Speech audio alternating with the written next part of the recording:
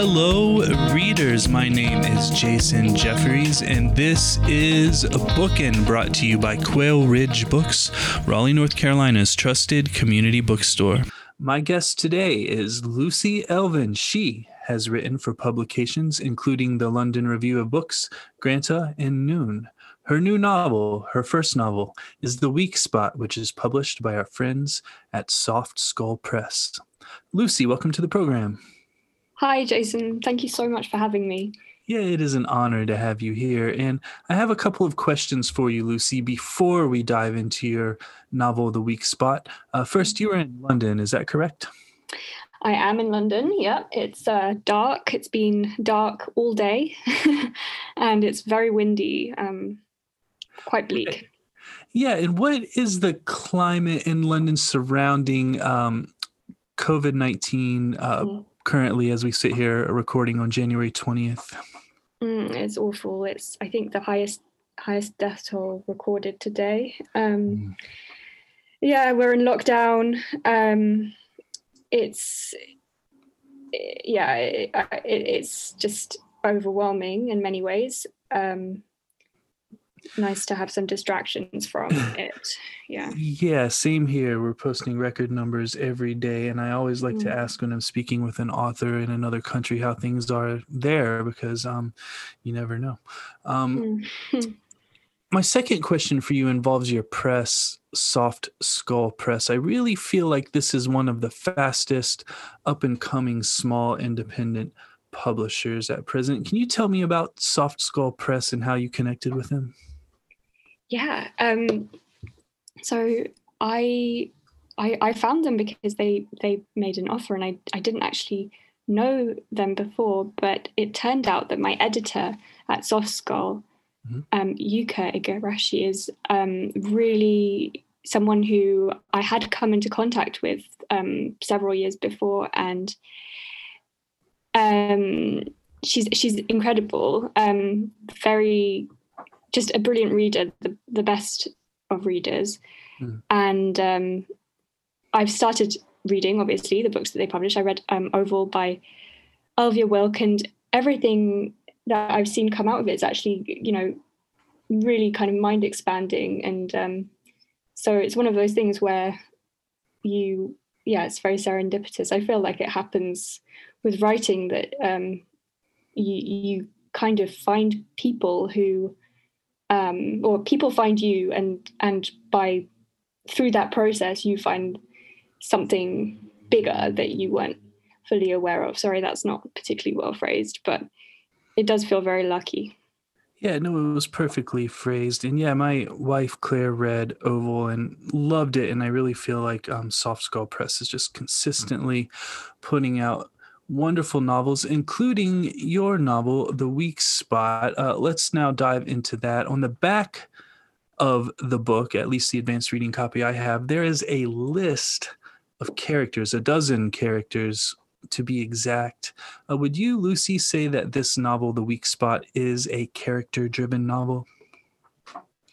Do you know, I think it's definitely about dynamics between people.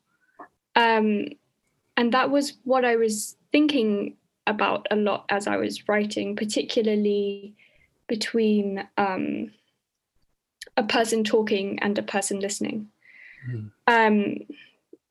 As for characters, I'm very tempted to say that it's not character driven, but I was just looking at it again right now, and actually there are some really important drivers that come from characters. And I did think a lot about things like my narrator's developing savior complex as the story goes on, and her boss, Mr. Malone's fear of death, although I never really kind of explicitly said that, but I feel like he's motivated very strongly by a fear of death. And so, yeah, I do think it is quite character driven, although it wasn't how I have been taught to write, or I was, as you mentioned in the introduction, I've mainly written kind of short stories, and mainly for Noon, which is edited by Diane Williams. And I never felt like there was too much pressure to focus on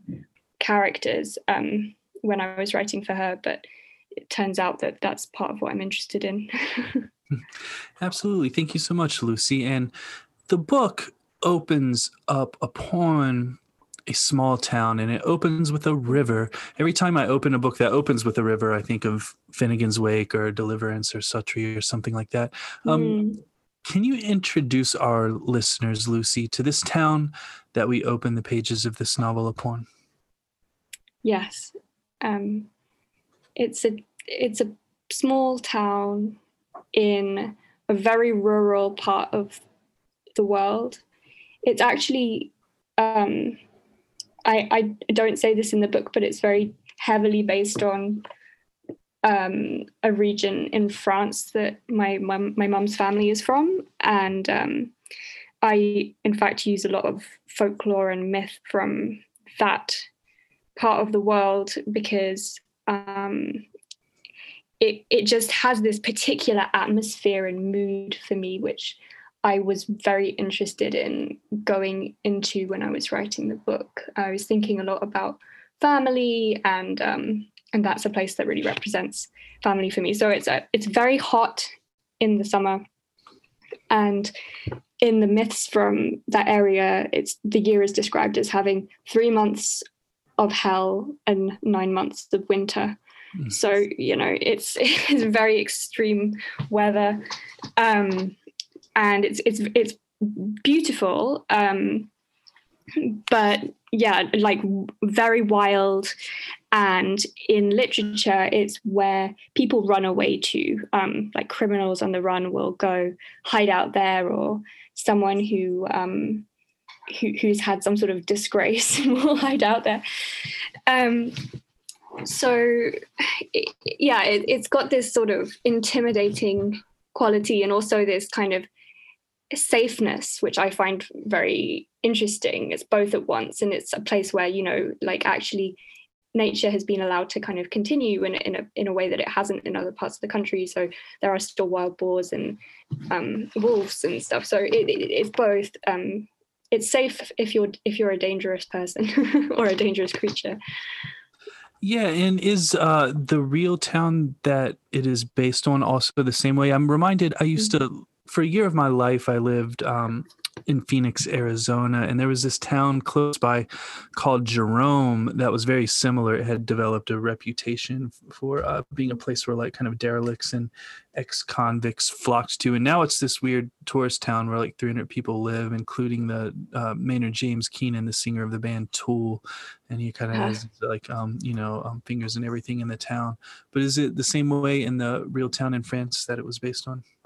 Do you know, I don't really know if it's actually like that, or if it's just the reputation, if it's just kind of a myth that's been built up around it because no one really goes there because it's one of those lost places that's really underdeveloped. And in fact, there are all these stories about it, but I think it's a lot of talk. It's the kind of place where people talk a lot. So yeah, I'm not so sure. Right. Thank you so much, Lucy. I want to talk to you about Mr. Malone. Mr. Malone is a pharmacist who we are introduced to in a very human moment with a dog, but he soon becomes a larger-than-life presence. He exudes a sort of gravity that this whole town swirls around. Can you, Lucy, talk about Mr. Malone and what it is like, both in your novel and maybe outside of your novel, to have a small town with this sort of character that draws everyone else that lives in the city? Yeah, that's a very good question. I was very interested in his charisma and in the way in which, by asking people about their lives, as he does with his customers in the pharmacy, and then gets the narrator to do that for him, outsources that to her, he sort of creates this power dynamic where he knows a lot about people, and they feel special as they tell him about themselves, and and actually very little is known about him, and so he becomes kind of an object of speculation and fascination and love. And so I was really interested in that way in which listening can actually be quite a powerful thing to do, but only in the right hands. So when the narrator takes on that role, I don't think that she necessarily becomes more powerful. I think that she sort of loses herself. She doesn't. It takes real world power to be able to wield these tools to your own advantage. So I think that he is someone who, in many ways, I identify with, I admire, even though he can be quite a sinister force, because I do think that he provides something that the people in the town don't really have, which is a sense of their own importance and a kind of a standard to which to hold themselves, and that can be very useful, even if it's a very hierarchical system. It's something I feel conflicted about, at least. Absolutely. Thank you so much, Lucy. And we will return to this line of questioning in just a moment. Listeners, we are going to take a short break for a word from our sponsor, and then I will be right back with Lucy Elvin. The Bookin' Podcast is sponsored by Libro FM Audiobooks. Libro FM lets you purchase audiobooks directly from your favorite local bookstore, Quail Ridge Books. You can pick from more than 100,000 audiobooks, including New York Times bestsellers and recommendations from booksellers around the country. With Libro.fm, you'll get the same audiobooks at the same price as the largest audiobook company out there. You know the name, but you'll be part of a much different story, one that supports community. Listeners of Bookin' can get a 3-month audiobook membership for the price of one. Go to Libro.fm, that's Libro.fm, and enter Bookin', Bookin, in the promo code space. With each listen, take pride in knowing that you're supporting local bookstores. I'm back with Lucy Elvin, author of The Weak Spot, which is published by our friends at Soft Skull Press. Lucy, returning to Mr. Malone, you mentioned this a little bit earlier before the break. He has this method as a pharmacist of drawing information out from the people in the town. He prefers for his employees to follow suit, as our narrator, and to learn to draw the souls of the townspeople out while they are in the pharmacy shopping for their prescriptions and other sundry items. Do you think that the act of going to a pharmacy is one of such vulnerability that it draws this sort of blunt, soul-bearing honesty out of an individual? No, I don't. And I don't think that most pharmacies are like this, right? It's not a conventional story about a pharmacy or a pharmacist's life. In fact, I did do some research into pharmacies when I had finished the book, and was pleased and relieved that, I wasn't so off base, but I didn't do a lot of research before because it wasn't really what I was interested in. I didn't want to write a realist novel about a pharmacy. I think that what sort of drew me to it was this idea of being cured, of trying to save someone through words. And I thought that a pharmacy in a rural part of the world is a place that people go to talk and certainly feel it. In this part of France that I was talking about earlier, it's I have lots of memories from childhood of it being really, really hot in the summer and going to the pharmacy and it suddenly being cool and air conditioned and feeling this great sense of relief and modernity in a kind of landscape where everything was gossip and family history, and so it was a very different environment, and I liked that as well. The idea of a place that was like a stage set where you could go in and not much was known about your life, but you would say you would tell people quite intimate details, and yeah, that sort of always stuck with me.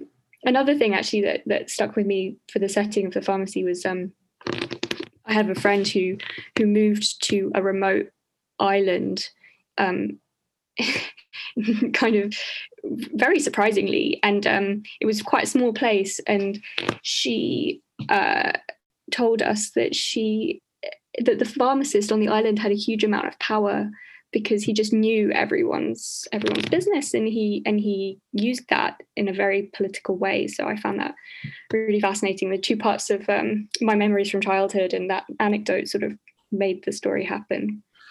Absolutely. Very interesting. Thank you so much. There is a scene where our female narrator, it is important to mention in order to frame this question, is interviewing for an apprenticeship at Mr. Malone's pharmacy. And Mr. Malone says that some people prefer to wait to have children before training. And then he apologizes for presuming. Can you talk about this interaction and the implication that Mr. Malone is making? And is this something that women often have to deal with in a job interview type of situation? I, for example, have never had anyone ask me about my intentions regarding children during a job interview. Yeah, I think this is an early sign of Mr. Malone's disrespect for boundaries. I actually had that very experience, and that was one of the first scenes I wrote because I was thinking about training to become a psychoanalyst, and I applied in a very mysterious to a very mysterious institute here in London, and wrote in. You had to write a letter to apply, and then they kind of summon you if you get through that phase, and it's all very unclear what you're meant to do, how personal the interview is meant to be, whether it's professional, whether it's meant to be about your life. And I did have an interviewer who asked me a lot of pretty, I thought, borderline questions, and that scene is probably the only part of the novel that's quite close to something that happened to me. I found it, very, very disturbing, because I wasn't sure to what extent I was wrong in that situation, to what extent he was overstepping the mark. And then when I left the interview, I didn't get. It was clear that I wasn't going to get the training position, and I was feeling quite upset. And then this man added me on Instagram, so I thought, okay, he doesn't really have a sense of what's appropriate here. But it is interesting for me from the perspective of boundaries dissolving, which is something that happens to the narrator, and she loses her sense of self. And I think that he employs, Mr. Malone, her boss, employs these tactics that are absolutely terrifying. I mean, small things, but he sits behind her so that she can't really see him, but she knows she's being watched. He analyzes her appearance. He's a very overbearing presence, and that's familiar. Thank you so much, Lucy. I appreciate that answer. There is a character in your novel, Elsa, who is having a conversation with our narrator and Mr. Malone about a garden. And I want to talk about a line in this conversation. And that line is, "You have to tell people what you want in this life, or they tell you." Can you talk about this thought, both in the context of your novel and maybe outside of your novel too? Yeah, I think this is important in the novel because the narrator doesn't really know what she wants, and Elsa's really articulating something that rings true, and it's all part of this dynamic of having been told, from throughout her life, these stories, having these stories imposed on her by her uncle, by people around her, and being more interested really in other people's lives and in fantasizing about other people's lives and listening to other people's stories and dissociating from her own than in her own experience, in her own feelings, in her own body. So I think that she's profoundly disoriented, and that leads to her not really understanding the things that happen around her. And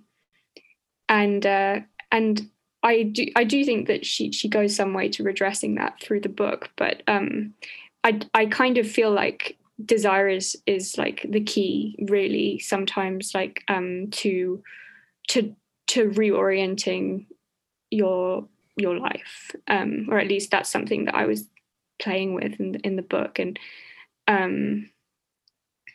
I was thinking a lot about the chapters as kind of, there was a phrase that I heard a filmmaker use about her scenes. She described them as units of desire, and I thought that was quite a nice way of thinking of chapters as well, that my chapters were kind of like short stories, when they often they're a story that someone has told my narrator, or that she has imagined about their lives, but it takes a while for it to be really directed by her and by what she needs. Yeah, thank you so much, Lucy. And you just mentioned the narrator's uncle. The narrator says of her family that they are compulsively helpful people, and in their acute helpfulness, they often sacrifice safety or comfort for the sense that they were giving or saying or showing resilience. Can you tell our listeners more about the narrator's family, specifically her uncle? So her uncle is looms very large for her, and he's someone who is fascinated by the geographical features of the land in which she's living, and the kind of the region where she is, and he always knows this. He knows best. He knows the stories. He knows the altitudes of the mountains. He knows the age of the abbeys, and I think that he is really her link to her family, who is remote from her. Like we know that her mother was ill and then died, and her uncle is her mother's brother. So in a way, I think that he is this figure of fear, and he's kind of like presented as a bit of a monster by the narrator. But I kind of feel like there's a part of that which is that he reminds her of someone that she's lost, and that's very painful. I did wonder, this sounds like a sort of grandiose way to talk about your own writing, but I did kind of wonder, because the narrator's so detached from herself and her experience, whether something more disturbing had happened between her and her uncle. And I didn't want to really resolve that, because it didn't seem like it was... it didn't seem right for me for some reason, but I kind of felt like he definitely imposed a lot of his stories, and that was in itself very very damaging. Yeah, absolutely. Thank you so much, Lucy. And finally, because of this moment in time when I am interviewing you, again, we are recording on January 20th, 2021, and in America today, Joe Biden was just installed into power as president. There is a scene when Mr. Malone is about to break some unfortunate news to our narrator, and before he does, he asks, "What is it you're interested in? You're not interested in politics." And the implication is that whatever our narrator, is interested in must be trivial, since it is not politics. part of my job, Lucy, is to monitor the social media accounts for a bookstore and to manage social media accounts for a book festival. And Yeah. all anyone ever talks about on social media is politics, it seems. And my question, using this scene between Mr. Malone and our narrator as a jumping off point, is at what point of a person's life does politics become this all-consuming passion? And do you feel like the current political environment here and there has always sort of been relatively the same as far as people's interest and participation? Or do you feel like social media has magnified these things? That's such an interesting question. I really don't know. It has taken an outsized role in all our lives, hasn't it? I do think that it's really hard for me to say because I've worked for a couple of political publications recently, so I do kind of have to keep an eye on it like you do. But I do think more and more that there's more things are political. Maybe there's a general cultural awareness that more things are political than what we've narrowly defined as politics. So that actually change doesn't happen necessarily because of, the beliefs of one man often, or the convictions of a person who's in power, but it's forced, and that movements, that political movements often come from people who are considered to be completely outside of politics, and maybe not even people who would be targeted for, by politicians in electoral campaigns. If you think of the surprising political developments the last few years, they've all come from places that would not have been described as political beforehand. I think that maybe we've become more aware of how lots of things that we didn't consider political are or have the potential to be. Yeah, absolutely. Thank you so much, Lucy. And thank you for writing this wonderful novel. Listeners, I have been speaking with Lucy Elvin, the author of The Weak Spot, which is published by our friends at Soft Skull Press. Lucy, thank you so much for joining me. Thank you so much for having me. It was a pleasure. Once again, I would like to thank Lucy Elvin for joining me. Copies of The Weak Spot can be ordered from www.quailridgebooks.com with free shipping. I would also like to thank our sponsor, Libro.fm Audiobooks. Please navigate over to Libro.fm and enter the promo code BOOKIN, that's BOOKIN, in the promo code space to get one free audiobook and support your favorite local independent bookstore in the process. My name is Jason Jeffries, and this has been Bookin'.